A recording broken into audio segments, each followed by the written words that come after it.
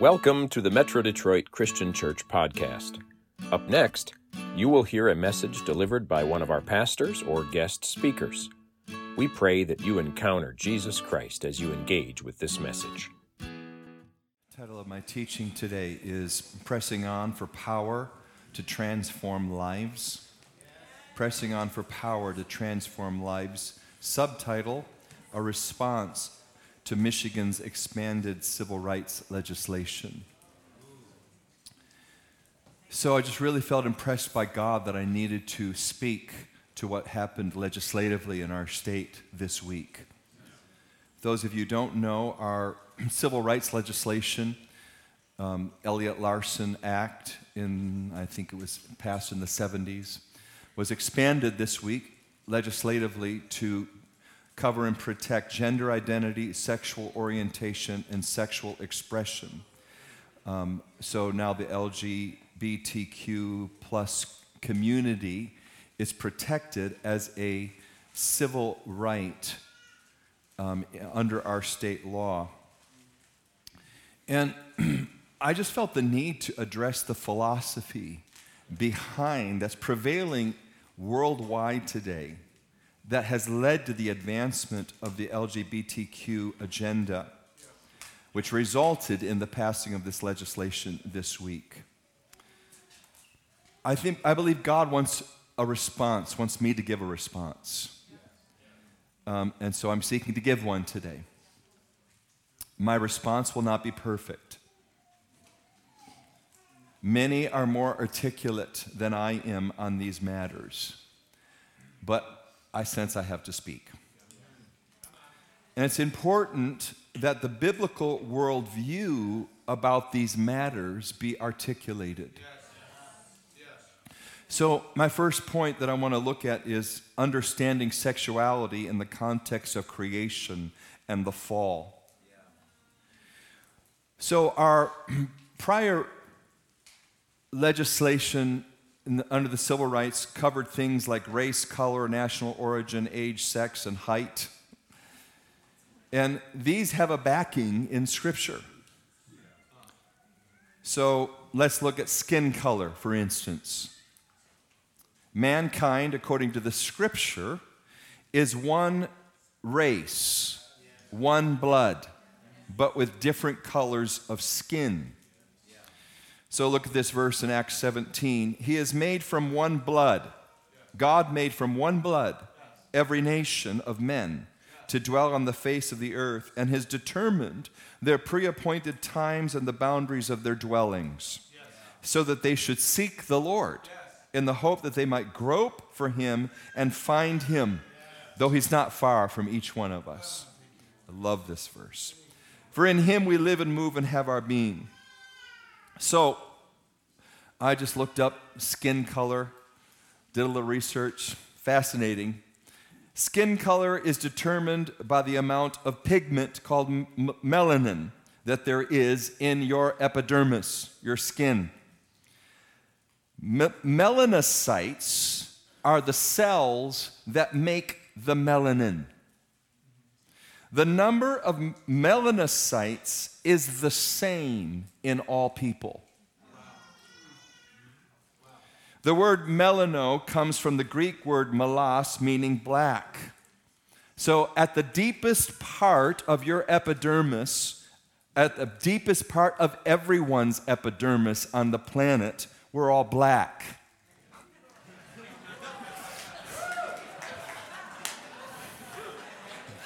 Black Lives Matter.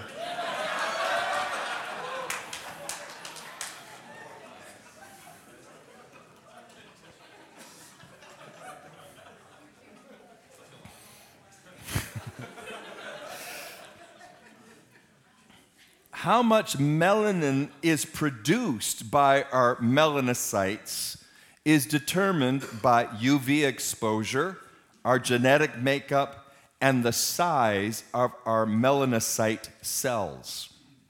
So differences in skin color depend on how much melanin is produced and then released into the upper layers of your epidermis. So we are one race with different skin colors. To mistreat a person with one skin color or to give preferential treatment of somebody else with another skin color is wrong.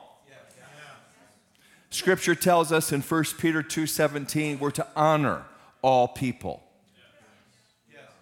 So to enact civil legislation to provide equal protection under the law for people of all skin colors, this is godly and appropriate. Now, the formation of gender identity and sexual orientation, is that genetic? The results of a 2019 study published in Science magazine, and this was the largest genetic investigation of sexuality ever up to that point in time. This study closed the debate around the existence of a so-called gay gene. Ben Neal, a geneticist at Massachusetts General Hospital and at Brand Institute, he led the study looking at thousands of genes for nearly 500,000 subjects. And in his summary of the findings of their research, he says this, and this is a quote, "It's effectively impossible to predict an individual's sexual behavior from their genome. The report finds that human DNA cannot predict who is gay or heterosexual. Furthermore, sexuality cannot also be pinned down just by biology or psychology or life experiences. So gender identity and sexual behavior and the impulses of body and soul that drive these realities, they must be understood in a broader context of spirituality, psychology, sociology, and biology, as does every other aspect of the formation and expression of the human personality. It's complex. Have you noticed we are complex beings? So gender identity and sexual expression are deeply spiritual realities. Okay, I got to repeat that because I just got sidetracked by something that took place in the front row. Gender identity and sexual expression are deeply spiritual realities because their origin is in God. Do you know that one of the words used to describe sexual expression in the scriptures is rivers? The same words that's used to describe the moving of the Holy Spirit. Genesis 1:27 says this, "Let us make man in our image and let them have dominion." Then in the next verse, Genesis 1:28, says this next verse is coming down the pike all the way from Adam, who was created by God, and the oral history carried from Adam through his descendants into the life of Noah, and then from Noah into Abraham and his descendants, and ultimately Moses wrote it down through direct inspiration from God's presence himself and through oral history, and gave us the law of Moses, gave us the book of Genesis. And here's what Adam has to say, and God, about God making man in his own image. It says, so God created man in his own image. Can you imagine hearing this from Adam? He knows. He experienced it. He saw God. He woke up out of a sleep and saw his wife there. God created man in his own image. In the image of God, he created them. Male and female, he created them. Then God blessed them, and God said to them, "Be fruitful and multiply, fill the earth and subdue it." So there it is, right there. Here we have it. Gender identity occurring by the word and fashioning of God, who is a spirit. Did you know that God is a spirit? God, the Father, who is a spirit, has taken up residence in the physical body of his Son, Jesus Christ. That's the miracle of the incarnation and the death, burial, resurrection, and ascension of Christ. God has now found a home in a physical body, and now God is seeking to inhabit a body of people on the earth. It's actually the same agenda as the devil. It was God's agenda first. So here we have it. Gender identity occurring by the word and fashioning of God, who is a spirit.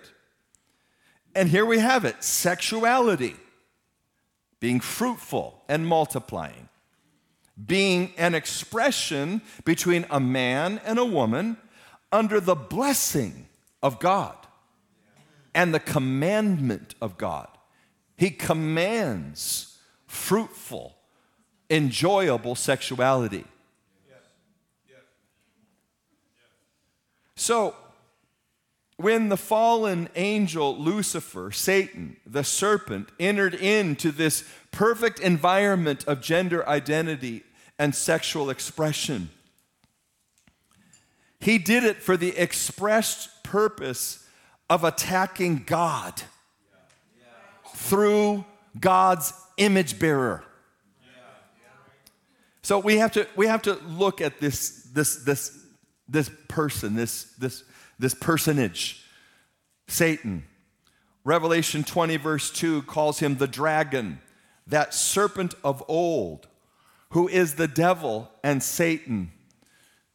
1 John 5 says he has an influence over the entire world.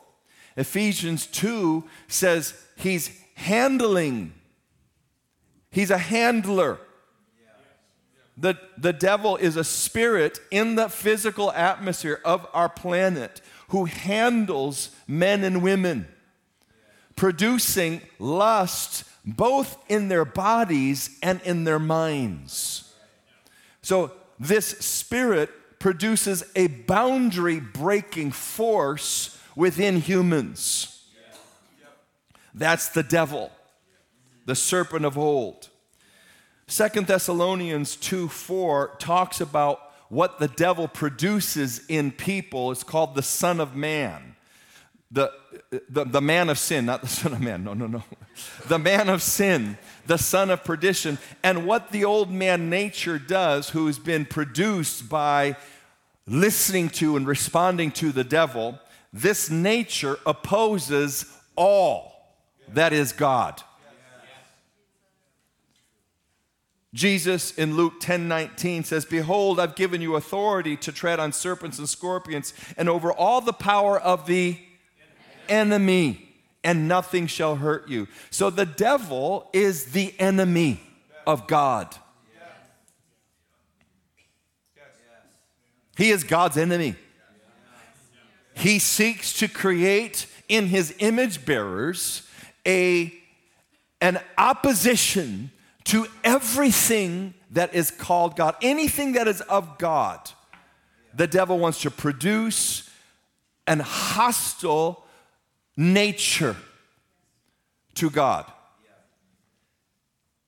Satan is real, a malevolent evil being in the earth, and he's the enemy of everything that is of God. When Adam and Eve fell, they fell into Satan's domain. And the divine order of things for mankind and the created order, it broke into 1,000,000 pieces.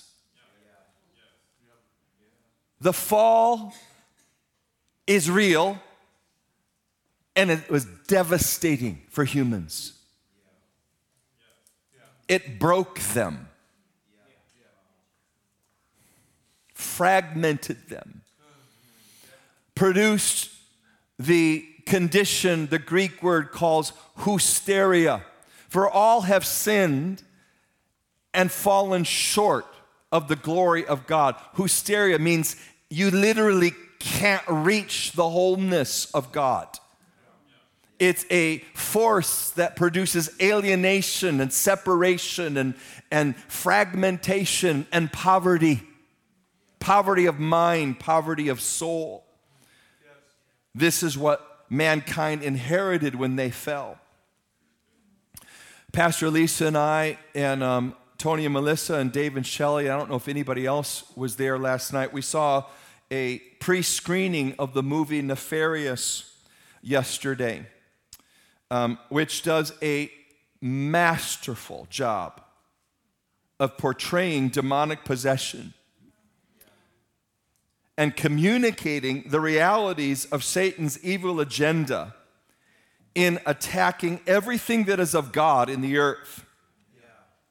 And by seeking to influence and inhabit God's image on the earth, men and women.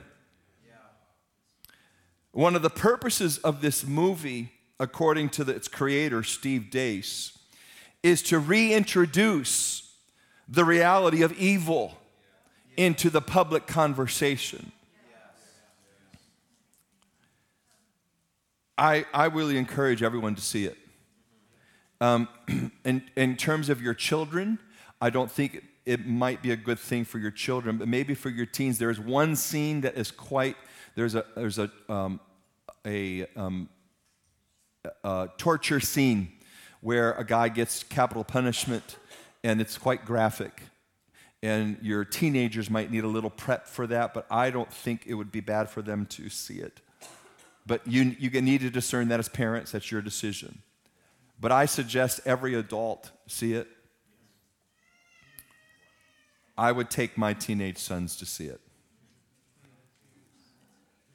What? Would somebody deal with this front row?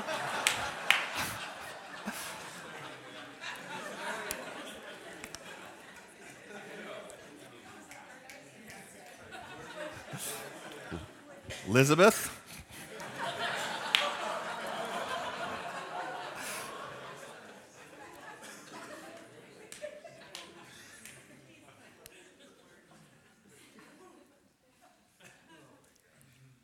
So, Satan entered into a context where God had just created gender identity and sexual expression as part of his plan to bring the kingdom on the earth. Therefore, if we're going to discuss gender identity and sexual expression, we have to introduce the revelation and reality of the force of sin. It must be reintroduced into the worldview of human psychology, sociology, biology, and civil government. The full revelation and reality of the demonic realm at work in the social order of mankind must be included in every discussion about this issue. We have to see the devil. We have to understand the nature of the devil. We have to understand sin.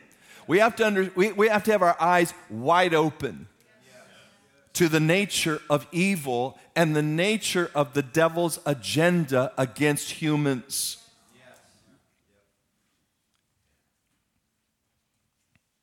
If we don't have a true understanding of evil, we're not going to experience the fullness of salvation.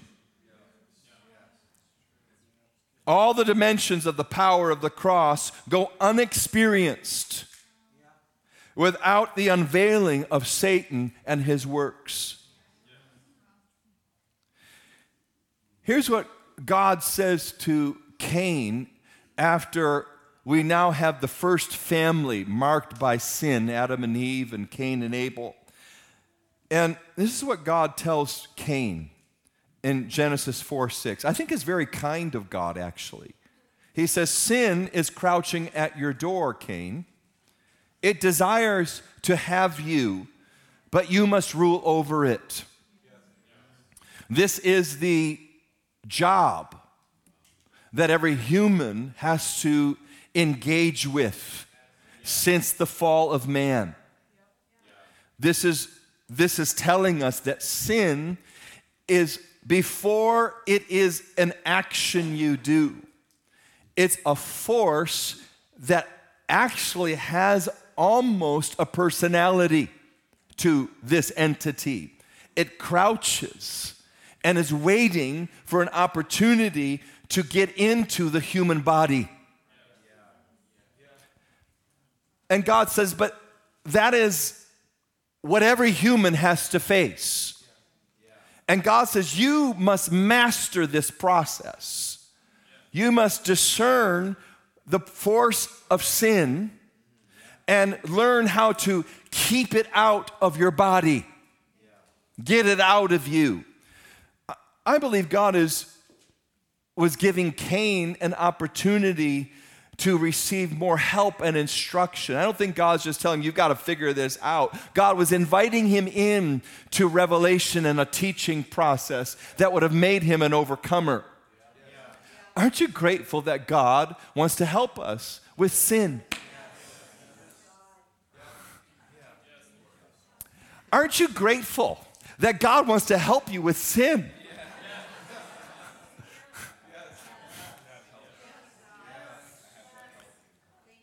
That's really, really, really good news. Some of you are going to get good news today on a level you've never gotten it before.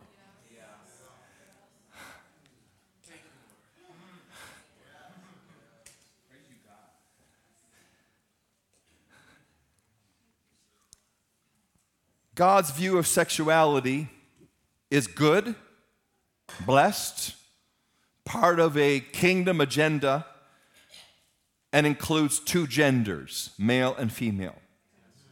Sin has entered the scene and broken it into a million pieces. How many of you have seen some of the progressive reports of the numbers of gender identity and sexual expression combinations there can be into the 70s now? It's mandated, I believe, in Ontario. The Ontario public school system has to teach, I believe, 7 genders now.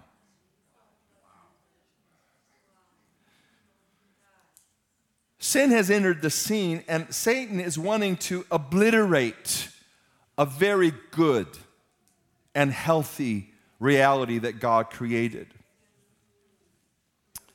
When man sinned, when man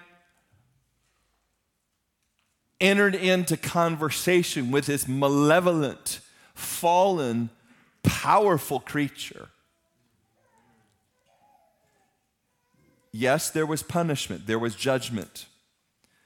But I know, there was also compassion in the heart of God for the victims of Adam's sin. Do you know that we are all victims? Now, when's the last time you've heard me say that, or Pastor Lisa from the pulpit? We've worked for years to get victimization out of your mindset. You're all a victim. It says in Romans 5:12, through one man, sin entered the world, and death through sin. Thus death spread to all men because all sinned. So thank you, Father Adam. You're a victim. Sin has entered into your life. You were born, you were conceived in it. So now sin isn't just crouching at the door, sin has gotten in. And it's in the fabric of your formation.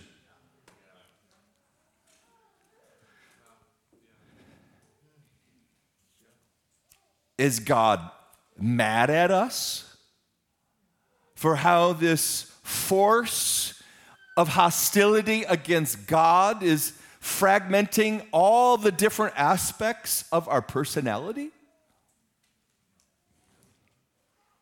I think God has compassion.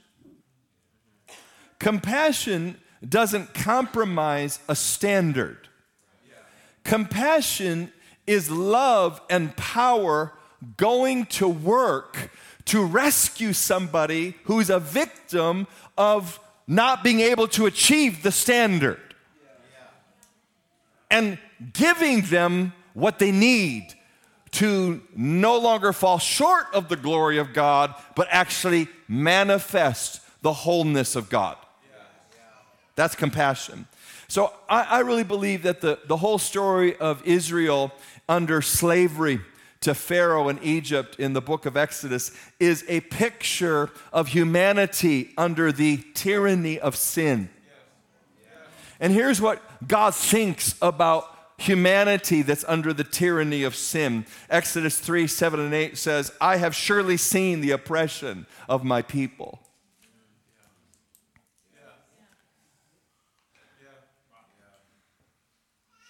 That just makes me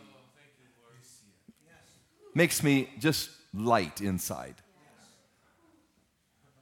I can remember, one time in my 20s, early 20s, and I'm literally, the force and weight of sin and curse are resting on me. Sexual addiction and psychological instability, and I'm on the verge. I'm feeling on the verge of breakdown where I'm going to just lose it. Not just lose it like have a bad day and cry, but break into some type of psychotic mess. And I remember being at my desk. I'm holding onto the desk on the brink of mental illness and insanity taking over my being. And I was beyond quoting verses, saying, if you don't rescue me right now, I'm lost forever. And in that moment, a wave of love and power came over my being, rescued me. Aren't you glad God is compassionate? I have surely seen the oppression of my people who are in Egypt and have heard their cry because of their taskmasters. Sin is an awful taskmaster. For I know their sorrows. I have come down to deliver them out of the hand of the Egyptians and to bring them up from that land to a good and a large land flowing with milk and honey. God just continues to reveal himself throughout the book of Exodus. And in Exodus 33, he appears to Moses and says, I'm going to make all my goodness pass before you. And I'm going to proclaim the name of the Lord before you, and I will be gracious and I will have compassion.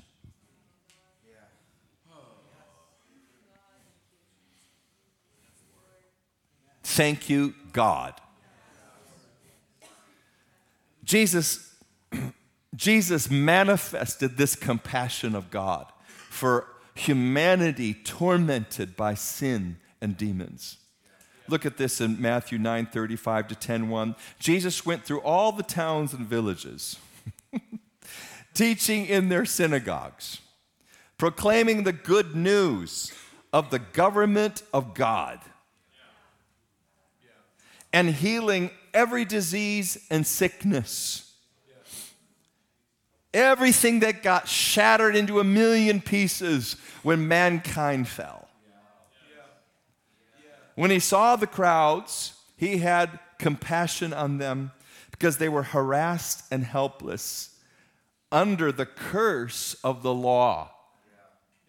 Demonized because they couldn't fulfill the law.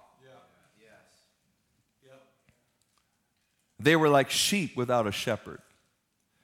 Then he said to his disciples, the harvest is plentiful, but the workers are few. Ask the Lord of the harvest, therefore, to send out workers into his harvest field. And Jesus then called his 12 disciples to him and gave them authority to drive out impure spirits and to heal every disease and sickness. Let's go all the way back and drive out uncleanness in the gender identity and sexual expression.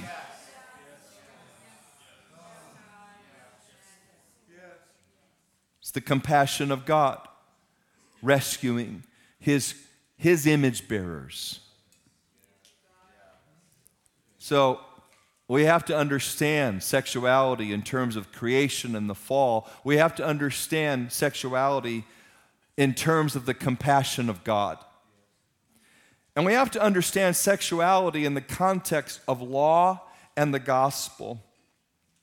What is going to frame our understanding of human identity and expression? This is the question. What is going to be society's framework for understanding how thoughts form in a person? How emotions connect with these thoughts? How the body's physiology manifests the chemical, hormonal, and electrical impulses that flow out of thought and emotion? And how words and behavior then get expressed from this interconnected flow of thought, emotion, and physiology. And finally, how does the spirit world connect with this process of identity formation and expression? What is going to be the framework to understand human identity and expression? Do you know that the church, pastors, leaders, apostles, prophets are called not just to preach sermons, they're called to restore God's biblical, spiritual worldview to the culture. So when the Lord said to me yesterday, I want you to preach on this, I said, well, they don't need this. And then he said, well, first of all, Peter, they do need this. They need to hear it again. And secondly, you need to preach to the state.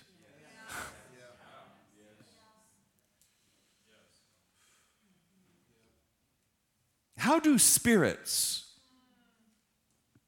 God being a good spirit, and the demonic realm being full of evil spirits, how do they intersect with the human experience?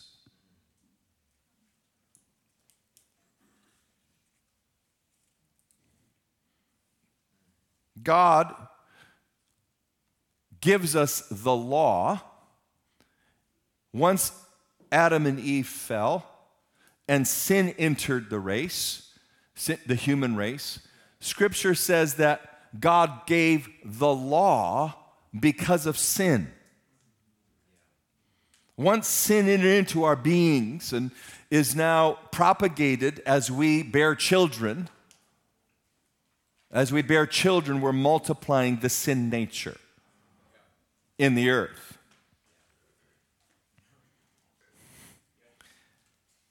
Yeah, yikes. That's why the gospel must be preached in every generation. Not just preached in context like this, but preached and counseled and pastored and taught in little groups and one-on-one, medium-sized group, constant teaching of the gospel. The law was introduced because of sin, and God saw the million pieces of broken humanity and all the ways that was trying to express itself through sexuality. 70 different combinations right now. That'll only grow in the coming years. And he says this in Leviticus 18:22-24. Do not have sexual relations with a man as one does with a woman. That is detestable. Do not have sexual... Now, Why is it detestable? Because what he created was so wonderful. Do not have sexual relations with an animal and defile yourself with it. A woman must not present herself to an animal to have sexual relations with it. That is perversion. Do not defile yourselves in any of these ways. And he lists other ways, not just homosexuality or bestiality. Because this is how the nations that I'm going to drive out before you have become defiled. Leviticus 20, verse 13 says, if a man has sexual relations with a man, as one does with a woman, both of them have done what is detestable. They're to be put to death. Their blood will be on their own heads. So God is serious about this. Now, God doesn't put sexual deviance in its own category. He puts it in all of God's sin lists in the Scripture, and I love reading the sin lists of Scripture. Here's one of them. Romans 8, 28 to 32. Even as they, mankind, did not like to retain God in their knowledge, God gave them over to a debased mind to do things which are not fitting. Another way of saying that is when God comes and he reaches out his arm to you and says, sin's crouching at your door.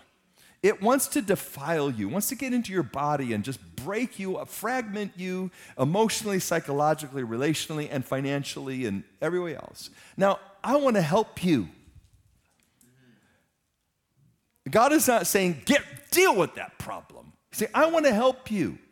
And when a person says, no, thank you, God, I don't want your help getting rid of sin, then he goes, oh, okay, I'm going to give you over to the consequences of your choice until you want my help.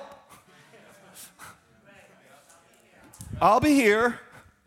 I'm not leaving you. You're my precious image bearer. Do you think I'm going to abandon you? I'll be there. So he gives them over to do what they shouldn't do, to a debased mind. And then men and women became filled with all unrighteousness, sexual immorality, wickedness, covetousness, maliciousness, full of envy, murder, strife, deceit, evil-mindedness, whisperers, backbiters, haters of God, violent, proud, boasters, inventors of evil things, disobedient to parents, undiscerning, untrustworthy, unloving, unforgiving, unmerciful, who knowing the righteous judgment of God, that those who practice such things are deserving of death. So this thing that's deserving death, this sexual deviance that God says, let him be killed, also applies to gossip.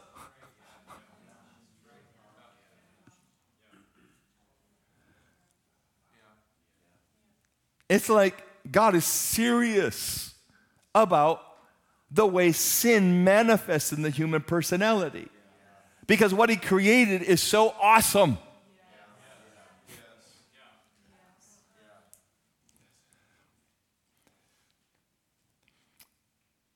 The predominant philosophical framework guiding today's cultural discussion, study, and decision-making surrounding sexuality, what's guiding academians, politicians, many religious leaders, and the general population as a whole. What is lacking is an understanding of the spirit dimension to human sexuality. Even those with a biblical worldview who ascribe to the biblical bans on adultery, fornication, homosexuality, even these people, they often have a flat legalistic, intellectual, or conceptual view of these rules. They're the law of God. Don't do this. God says don't do that. Don't do that. It's a choice. If God says don't express yourself sexually that way, just don't do it. Well, that is actually not a complete revelation of God's dealing with man concerning the various impulses that take place within their mind, heart, soul, and body. The law is holy and right and good, according to Romans 7. But the law, according to Scripture, is not corrective of the inner nature. A rule doesn't change you on the inside.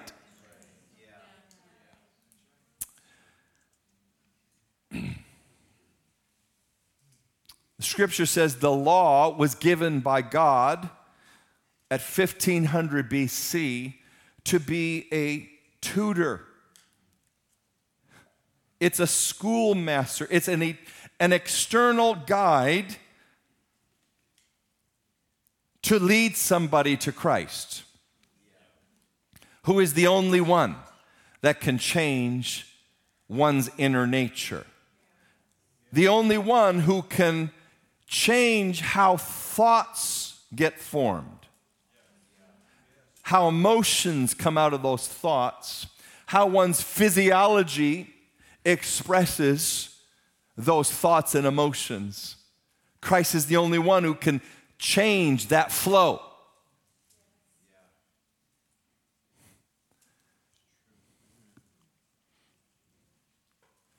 That's why God decided after 1,500 years of using the law to correct and curb and protect humanity, He decided, I'm done.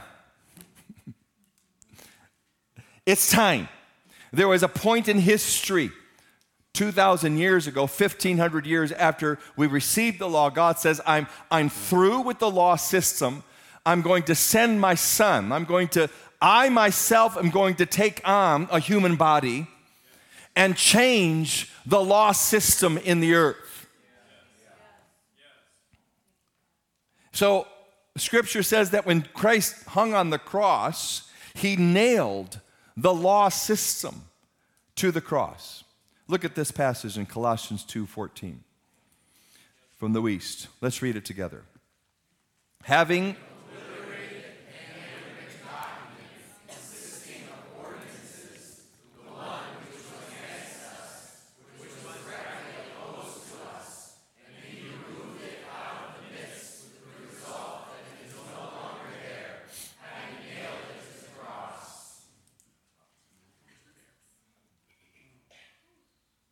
You know, I think it was Senator Moss on the floor in response to the passing of the Elliott Larson's expanded civil rights protection, just quoted the verses that were used against the LGBTQ community over the past 30, 40 years. In defiance, we've thrown off Leviticus 20.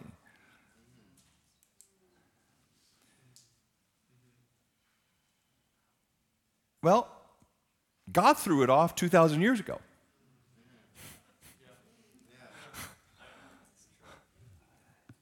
He obliterated the handwritten document consisting of the rules: don't sleep with men if you're a man. If you're a woman, don't have sex with a goat or another woman. And everything in between. He obliterated that. The one which was against us, which was directly opposed to us, He removed it out of the middle of the conversation of sin and God. Now, He's left the law in place for human societies to curb evil and protect the population. So it's kind of a weird he's obliterated it, yet he's left it in place. This is what Paul talks about in 1 Timothy 1:8-11. We know that the law is good if one uses it lawfully. Knowing this, that the law is not made for a righteous person, but for the lawless and the insubordinate, for the ungodly and for sinners, for the unholy and profane, for murderers of fathers and murderers of mothers, for manslayers, for fornicators, for sodomites, for kidnappers, for liars, for perjurers, and if there is any other thing that is contrary to sound doctrine, according to the glorious gospel of the blessed God, which was committed to my trust, the law is in place according to the glorious gospel. The law is in place for anybody who's having these impulses. Like, I can remember when my parents occasionally would discipline me. I can remember times turning them inside, going inside saying, I hate you. The law is in place for that. That's the beginning of the murder of fathers and mothers. Anybody ever say that in your heart about someone who's disciplining you? Just one or two of you.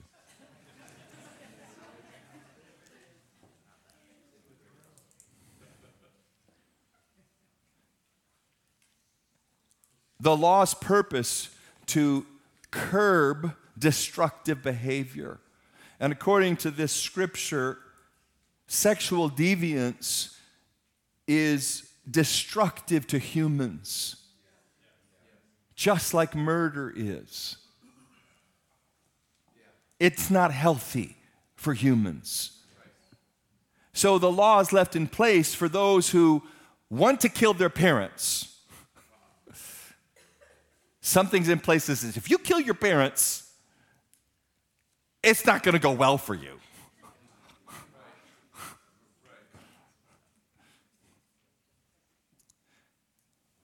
It's left in place for those who will, cultures that will still embrace it, create an environment of protection and safety and actually prosperity for that nation. But God is not using it to reform people. It was a temporary solution according to the scriptures. It was a temporary means of reformation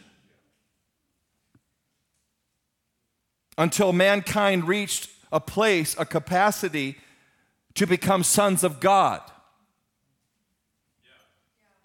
We're just going to kick out maybe 2,000 years of religious spirits right here with these next scriptures. God, well, let's look at this scripture, Galatians 3:21-24. For if there had been a law which would have given life, if there was a law concerning sexual deviance that could have actually corrected people who were having whatever preferences taking place inside their body, if a law had been given that could do that, then righteousness would have been by the law. But this is crazy. The scripture has confined the whole planet under sin, so that the promise by faith in Jesus Christ might be given to all who believe. God's put us under this taskmaster called the law, this tutor, so that he can break into history with something that's too good to be true. That's available not just for those who have powerful wills. It's available for anybody from top of society to the bottom of society. That nobody can boast about this thing. This is God's plan.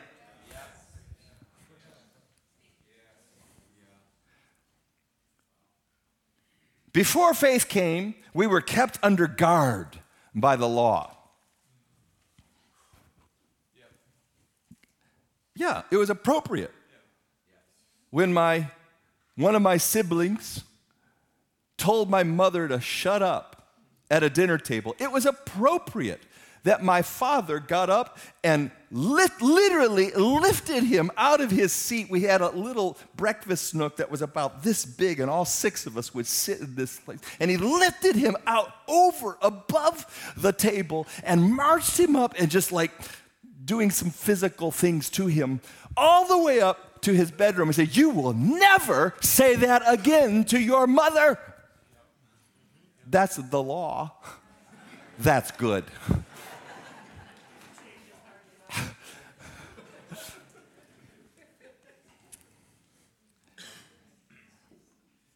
Before faith came, we were kept under guard.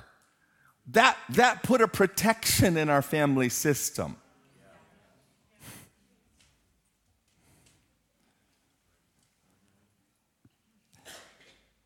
We were kept for the faith that would afterward be revealed. Therefore, the law was our tutor to bring us to Christ. Do you know that Christ is the answer for the world? He's way bigger than our church meetings. He's a system of government, Christ is. He is the new order. Christ is the head of a new government, of a new way of expressing the government of God in the earth. And has everything to do with civil government.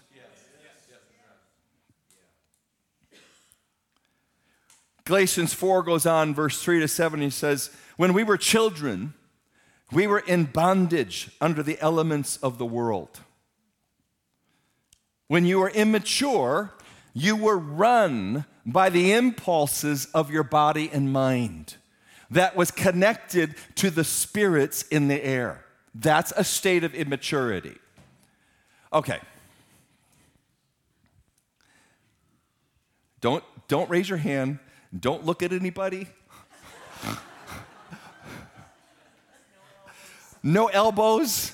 No turning around and looking at somebody else in the room.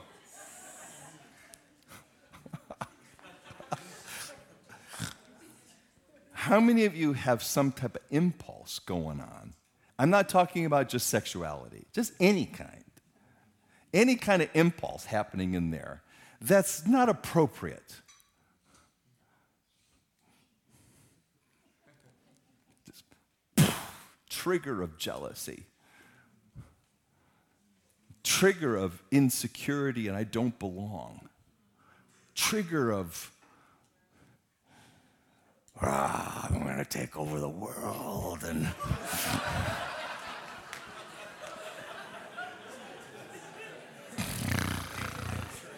Shapers unite.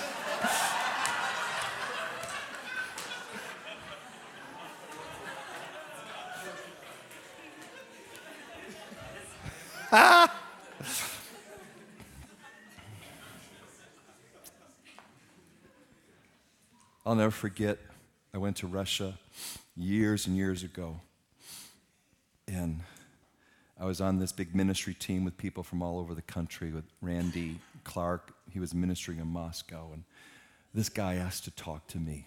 I was on the ministry team, and he took me up way up. We were in this big Coliseum. During one of the breaks, he took me way up in the top of the Coliseum and said, "I've got to just tell you something that's going on with me.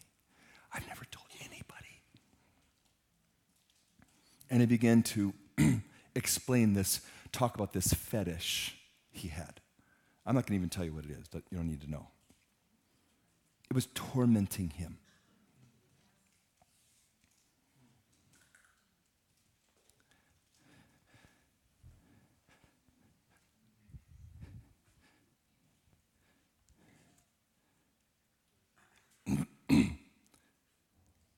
When you're a child,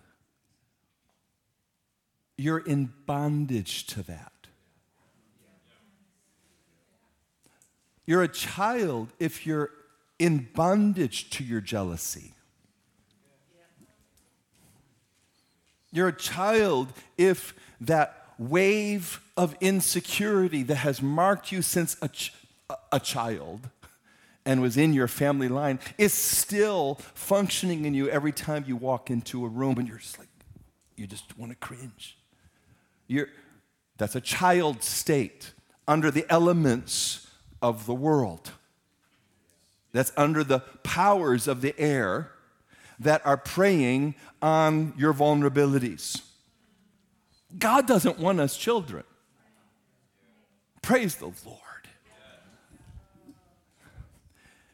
He goes, when we were children, we were in bondage under the elements of the world. But when the fullness of time had come, God sent forth his Son, born of a woman, born under the law, to redeem those who were under the rules, that we might receive the adoption as sons.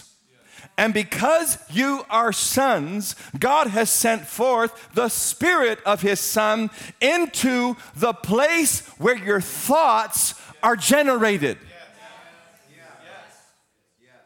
God has sent something into the place where thoughts originate. And out of the abundance of the heart, all sorts of other things happen. You begin feeling, your brain picks up the thought and transfers it to chemicals, hormones, and electrical impulses. If you can get a new origin of thought, if you can have not just you trying to apply the scriptures, if you can have a spirit come into your body, the Spirit of the Son of God, in your heart, out of the abundance of the heart you think, out of the abundance of the heart you speak, out of the abundance of the heart your identity gets formed. If you could have the Spirit of the Son there, then change is possible.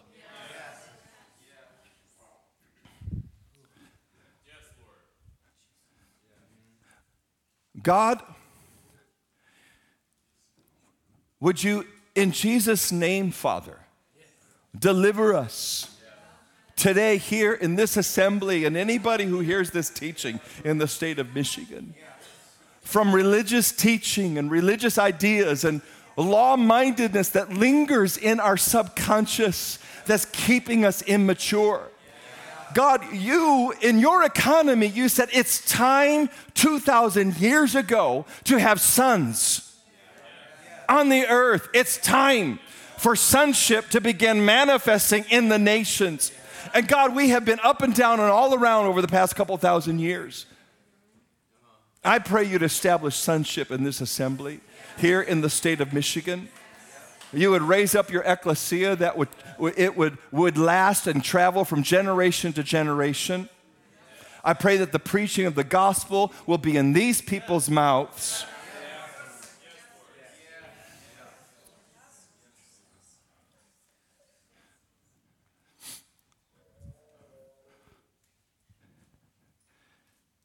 Because you are sons, God sent forth the Spirit of his Son into your heart, crying out, Abba, Father. Therefore, you are not a slave to anything, any impulse.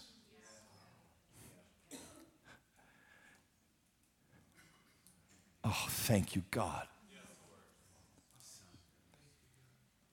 You are no longer a slave, but a son, and if a son, then an heir of God through Christ. Many in the LGBTQ community have encountered the law when they brought their issues of sexuality to light in the church. And a unilateral understanding of the law, flat conceptual understanding of the law, a flat conceptual understanding of the gospel caused the church to say it's a choice.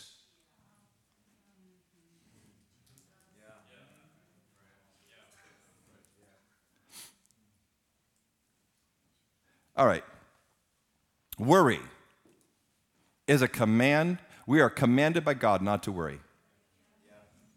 Don't worry.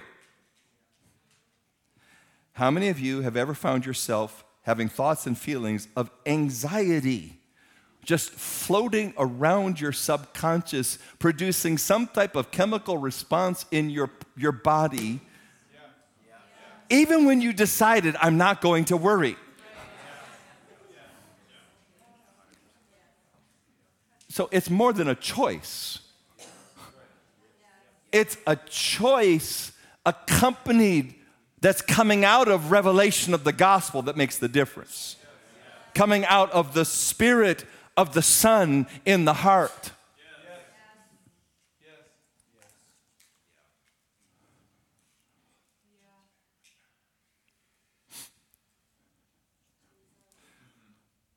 So,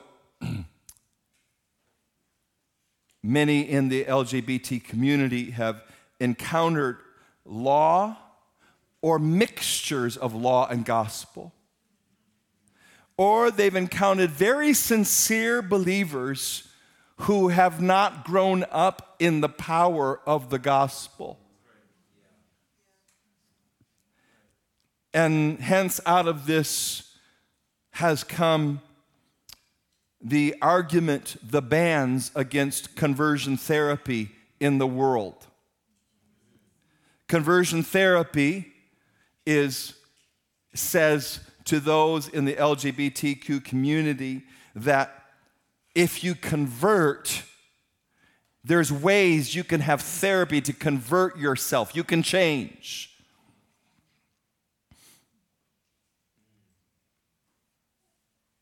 Conversion therapy is the practice of attempting to change a person's sexual orientation or gender identity. And as of 2023, just last month, 23 countries have bans on conversion therapy. It's banned in the U.S. in 20 states and a number of local counties and municipalities. The practice is banned on minors. You cannot, in a health, a public health or a psychological context, you cannot work with a minor to help if they are dealing with issues of sexuality. You can't help them come out of whatever their sexual struggles are. If you do, you're disobeying the law.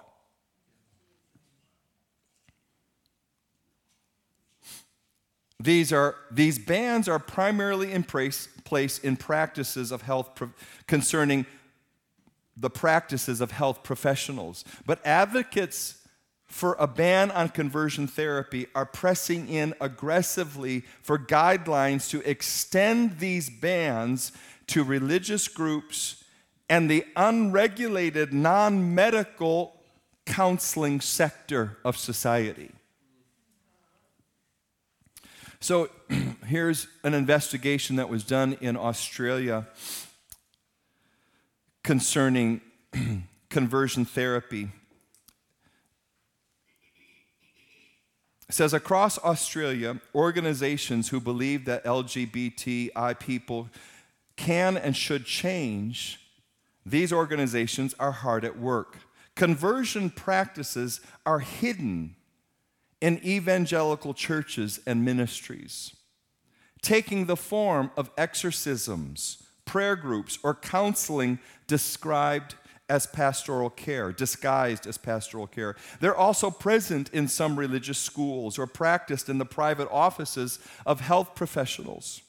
They're pushed out through a thriving network of courses and mentors in the borderless world of cyberspace, cloaked in the terminology of self-improvement or spiritual healing. A study of Pentecostal charismatic churches found that LGBT parishioners were faced with 4 options: remain closeted, come out but commit to remaining celibate, undergo conversion therapy, or leave the church. The majority took the last option. though typically only after agonizing attempts to reconcile their faith and their sexuality under a conversion therapy system for a while.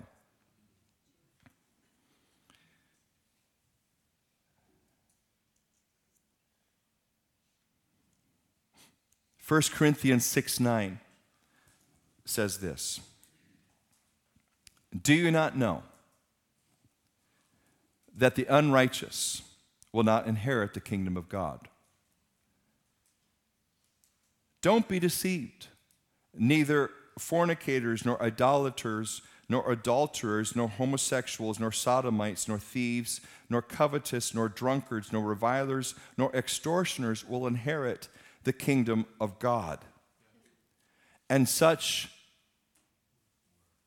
were some of you. But you were washed. You were sanctified.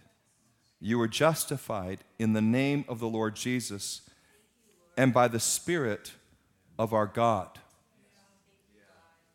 So what we have here is God's strong right arm reaching down into time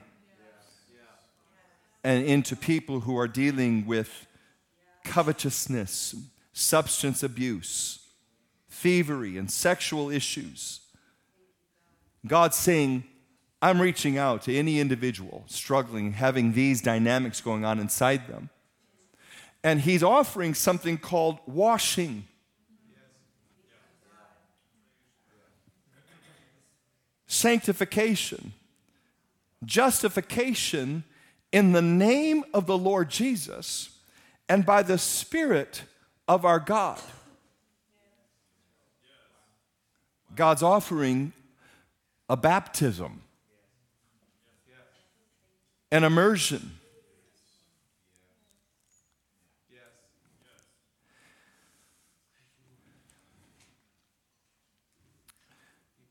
I spoke at George and Banoff's ministry school this week. It's an online ministry school. And George and I had a great connection. It's been maybe almost 20 years, I think. 15 years, 10 years, I don't know. Long time. George was saying, the problem we have in the church across the world is that they're built on Romans 3 and 4, justification by faith, and they've missed Romans 6. And I said, yes, Romans 6 introduces not just the God sent Jesus, His Son, into the world for you, and He died on the cross for you. He took the punishment for you. If you will believe that, God will count that act as righteousness for you. It'll be a judicial decision God makes, and you will be righteous in His sight. And I said, yes, that is not the true foundation of righteousness. That's partial. That is true. But we don't have the complete foundation of righteousness until we reach Romans 6, where it says, okay, what shall we say then? Shall we continue in sin that grace may abound? Certainly not. How shall we who died to sin live any longer in it? Or don't you know that as many of us as were baptized into Christ Jesus have been into His death? Well, this baptism is the foundation of a new Western civilization. Western civilization is on the brink of collapsing. And it's not going to be rebuilt with preaching the gospel of justification by faith through an external belief system. We have been charged by Jesus to baptize people into the Father, Son, and Holy Spirit. We've been charged by Christ to get sin and demons out of bodies and get God the Father, God the Son, God the Holy Spirit into bodies. That and that alone will rebuild a nation. So we are heading toward a cross immersion April 8th. And I say this every 6 months, and I have conviction about this. At some point before we get to our cross immersion, I come to a place of conviction. We need this day more than we've ever needed it before. We need a baptism foundation to our existence. And we must grow up in this to help our brothers and sisters in the body of Christ that don't have a baptism foundation.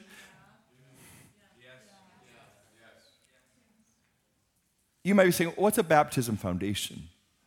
A baptism foundation is when you have a spontaneous springing up from your inner man that's not your producing. You don't work it up. It works itself up, and it's like a hidden spring in the ground that just is there. And God has revealed himself in Jeremiah that he is the fountain of living. God is a fountain. He's a spirit, and he's like a fountain of living waters. And he actually wants to go to the core of men and women and restore gender identity and sexual expression. So he can get about with his kingdom business of subduing the earth with us being fruitful and multiplying and not bringing forth the old nature, but seeing the new nature formed in people. I want to just charge you, whatever level of baptism you've known, let's throw off our I know that filter and prepare ourselves over the next weeks to come to a new place of immersion into Christ.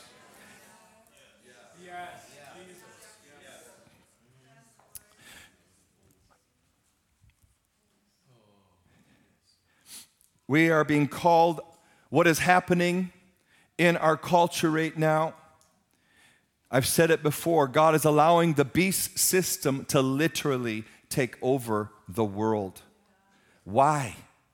Because he's revealing our impotence. The impotence of our lives. Not to condemn us, but to set the stage for the most massive worldwide revival history has ever seen. Built on the gospel he gave Paul. Where this man who was wired a certain way encounters Christ, and in that encounter, something inside Christ transfers, everything inside Christ transfers to him through a superabundant measure of grace. It's beyond his figuring out. He can't get over it. He can't get under it. He can't get around it. It's completely surrounding him, and he carries this blessing wherever he goes. And he says, I've got to disciple others into this. This is what it means to be in Christ. It's Christ in me. He's taken over my heart. And all those impulses that would have qualified me for death under the law are taken into his body, and I'm now the recipient of not just a little bit of life, eternal life. We've way underestimated eternal life. That's life that's going to endure. That's life that when Christ comes again, and I'm buried, and we have to decide where our burial plots are going to be. She wants to be buried somewhere else than I want to be buried. We have to figure that out. Lisa said she'll see me in heaven.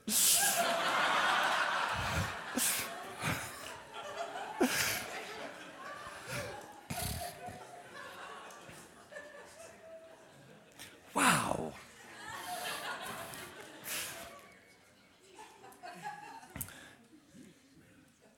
My body's going to disintegrate. Yours too. You can have your green burial. I'm going to have the one where the grave's already paid for. Because it's all about efficiency, isn't it? Saving money, even in death. It's about the environment. Plant me by a tree.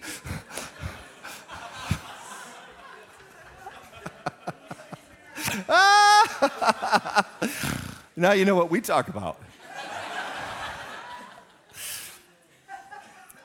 Eternal life is like, I'm carrying it right now.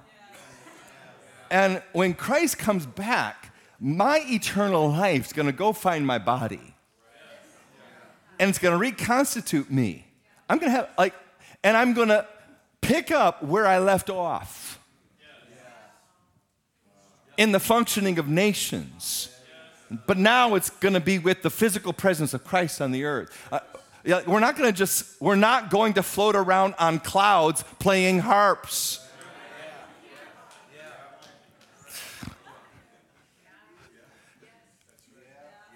The clear revelation of Scripture is that nations and governments will continue to function. I don't understand all this. But eternal life has me positioned for that realm, being in a place of government there. How many of you want to be in government there? At least, a low-level bureaucrat, kind of get on the Lord's payroll. Post office. Wherever you're positioned in that eternal order, it's going to be glorious.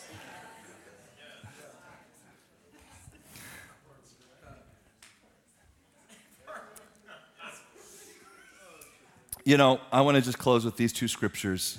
Look at this one in Galatians. It says, a little leaven leavens the whole lump.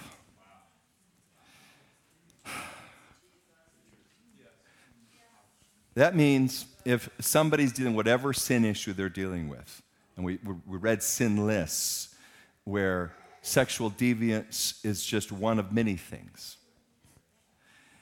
If you're trying to deal with those things by saying to someone, don't do it, even just a little bit, and you don't have the river,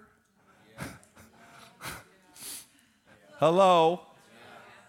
If you don't have the river, you're going to make a person twice the son of hell as you are without the river, without the fountain of living waters.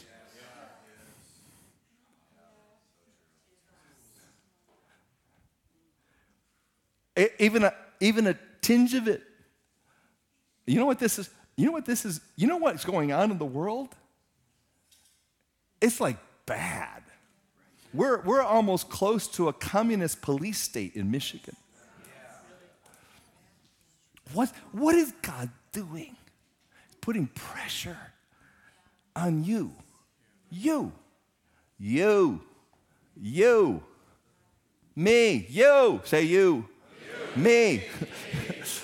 He's putting pressure on you to bring forth living waters on the inside of you.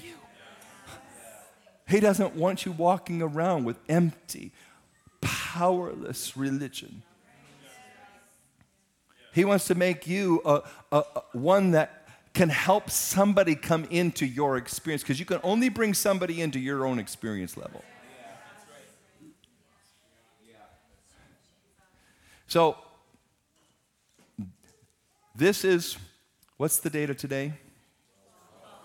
Yeah, thank God for iPhones. Or I would have been an hour late. Man, when that thing went off, you've got to be kidding me.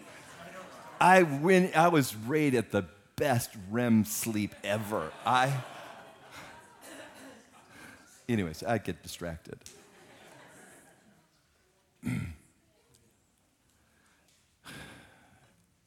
12th, April 8th. How many days is that, math geniuses? That's good, that's right. Between now and then, you need to get leaven out of your house. I need to get leaven out of my house. I mean, we need to seek after law-mindedness wherever it's at. And just whatever is not the gospel of grace, whatever is not of living fountains, it's got to go. There's a world waiting for us to get this and then give it to them. In this manner, disciple them into living this way. So little leaven leavens a whole lump. Last scripture. I want to gain Christ. Do you? Yes. I want to gain Christ and be found in him, not having my own righteousness, which is from the law, but that which is through faith in Christ, the righteousness which is from God by faith, that I may know him and the power of his resurrection and the fellowship of his sufferings, being conformed to his death, if by any means I may attain to the resurrection from the dead. Man, talk about a crazy life. It's like power, suffering, death. Power, suffering, death. That is not, I'm telling you, you don't feel stable in that kind of life. But Paul says, give it to me. Give me that kind of life. Hello? I just double dog dare you to step out of your little boring life and into life with Christ.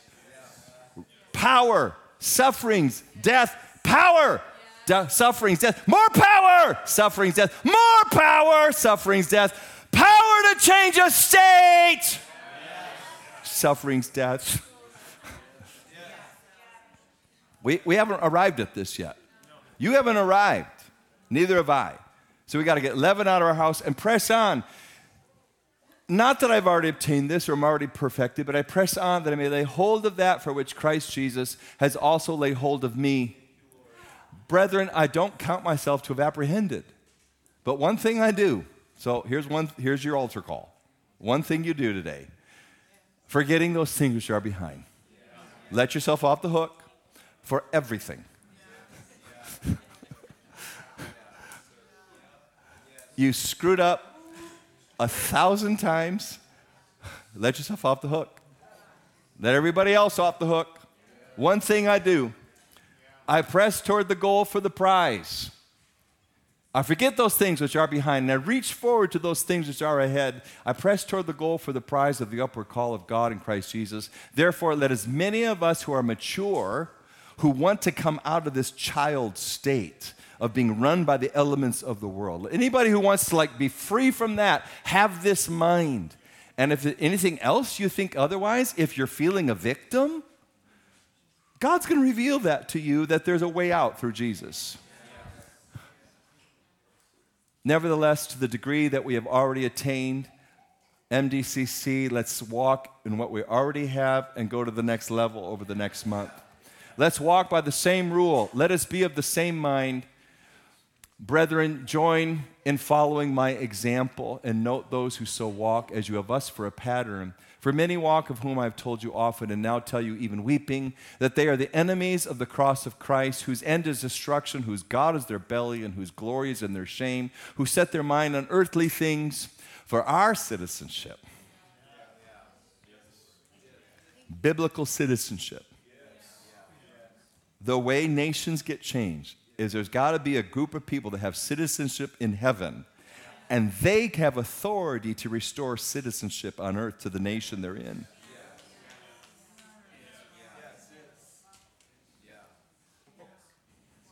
You can't restore it without heavenly citizenship first. Our citizenship is in heaven, from which we eagerly wait for the Savior, the Lord Jesus Christ, who will transform our lowly body, that it may be conformed to his glorious body, according to the work, say according to the working, present tense, by which he is able even to subdue all things to himself. So that's what I have to say about the Elliott Larson Expansion Act.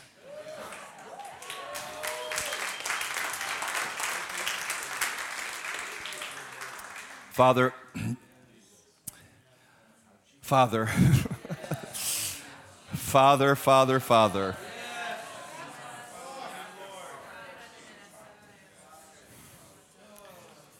Father,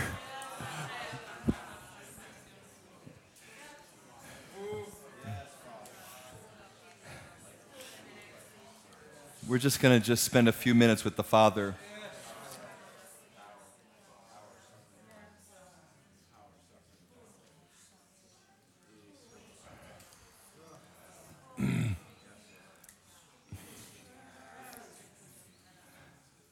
I want to pray, Lord, that our pastors would have a new impartation of sonship in them.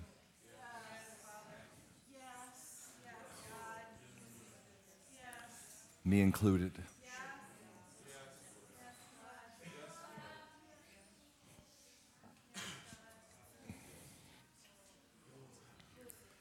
Father, in the name of Jesus, I pray for fresh baptism into Christ, not of your own making. Sonship. Lord, put the Spirit of the Son in our thought formation center, our hearts.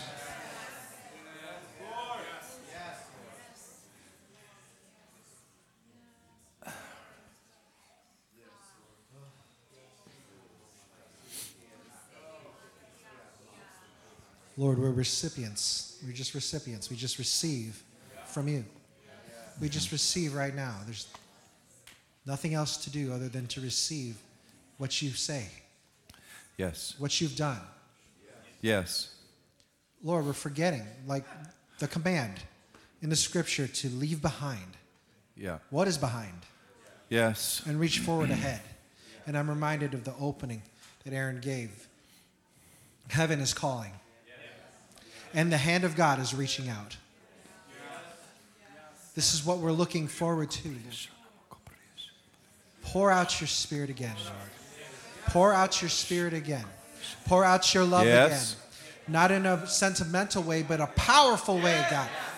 We're looking for power today, Lord. You gave us new definitions of things today, Lord. Refreshing. We must receive them, Lord. Not intellectually, but by our spirit. So with our spirit hands, we reach out. With our spirit hands, we reach out and we take hold. Yes. With our spirit hands, we apprehend what you have given us, what you're pouring out, what you're working out in us right now, Lord. Open up sonship to us again, Lord. Open up Galatians 3. Open up Romans 8 to us, Lord. Show us these scriptures. Let them be written on our hearts and define ourselves again, Lord. That the outflowing of our heart would be that I'm a son and that you're my father.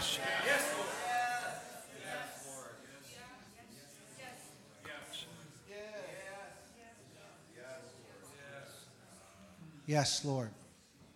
Open up the scripture.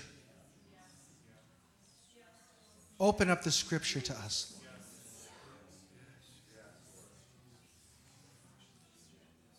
Lead us, Lord. Lead us in our times. I just see our times in the Bible, each one of us individually. The Lord is leading you. He will lead you. As you open your Bible, He will show you a passage to turn to and speak to you out of that passage. Open the scriptures to us, Lord. Open it again, Lord. I say we're building on you. We're building on you, Lord. We're building on the foundation of your scripture, the foundation of your word. We're building on you, Jesus Christ. I thank you, Lord, you care about hearts. You care about our hearts. You care about what's going on inside of us, Lord, and you desire to touch those places. Touch those places that are deep inside of us that we don't even know. But you are touching those places, God.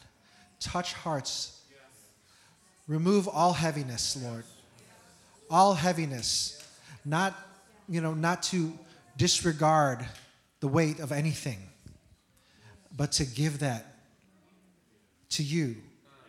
That you would deal with it. Deal with our hearts, Lord. Deal with the pain. Deal with the shame. Deal with the anxiety. Deal with the grief. Deal with the stress. It's too much. It's too much. We weren't designed for this. We were designed to receive from you again. Lord, touch hearts. You care about hearts. You sent a man from California last week to us to deal with our hearts. I thank you, God. You see what we cannot see. Deal with our hearts. Do not let any bitterness, remain, no unforgiveness, no secret anxieties. Help us, Lord, to be honest with ourselves, not lie to ourselves and say everything's okay, but to come to you, to run to our Father. Give us a spirit that cries out. A spirit that cries out, Abba, Father. Father, I need your help. Father, I need your help. Help us, Father. Help me. I'm crying out to you. There's no other answer, God. Father, you're the answer. We cry out. This is the Spirit of Christ in us, to cry out to the Father. This is the Spirit of Christ. Remove the religious veil about what the Spirit of Christ is. It's the Son crying out to the Father. It's the Son saying, Father, help us. Define me. Give me your word. Send your Spirit again, Lord.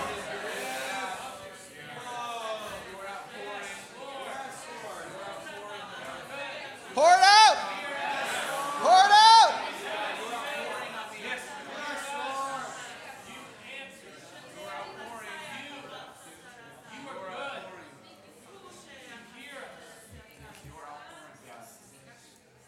Oh.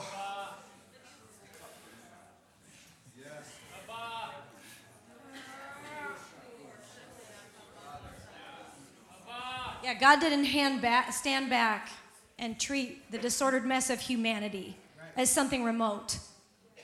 He didn't stand back from Cain. He was offering help. But God did so much better than we could have imagined. He jumped into our disordered mess as a man, erupted out of the grave with the same vehement cries that accessed every help we could ever need from the Father. The very vehement cries that were in Jesus Christ when he walked the earth and stayed a holy man are the very cries of Abba Father that now inhabit our physical bodies. Yes.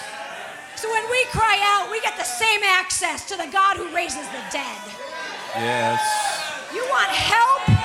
You want to go through a sin list with all humility and all faith in God? Jesus Christ took us by the hand inside the grave and said, Abba, Father, help this one. It's by the faith of the Son of God I now live. Thank you for listening to our podcast. We hope that you enjoyed wrestling with the Word and the Spirit as you engaged with this message. For more information, please visit our website at www.metrodetroit.org. And have a great week.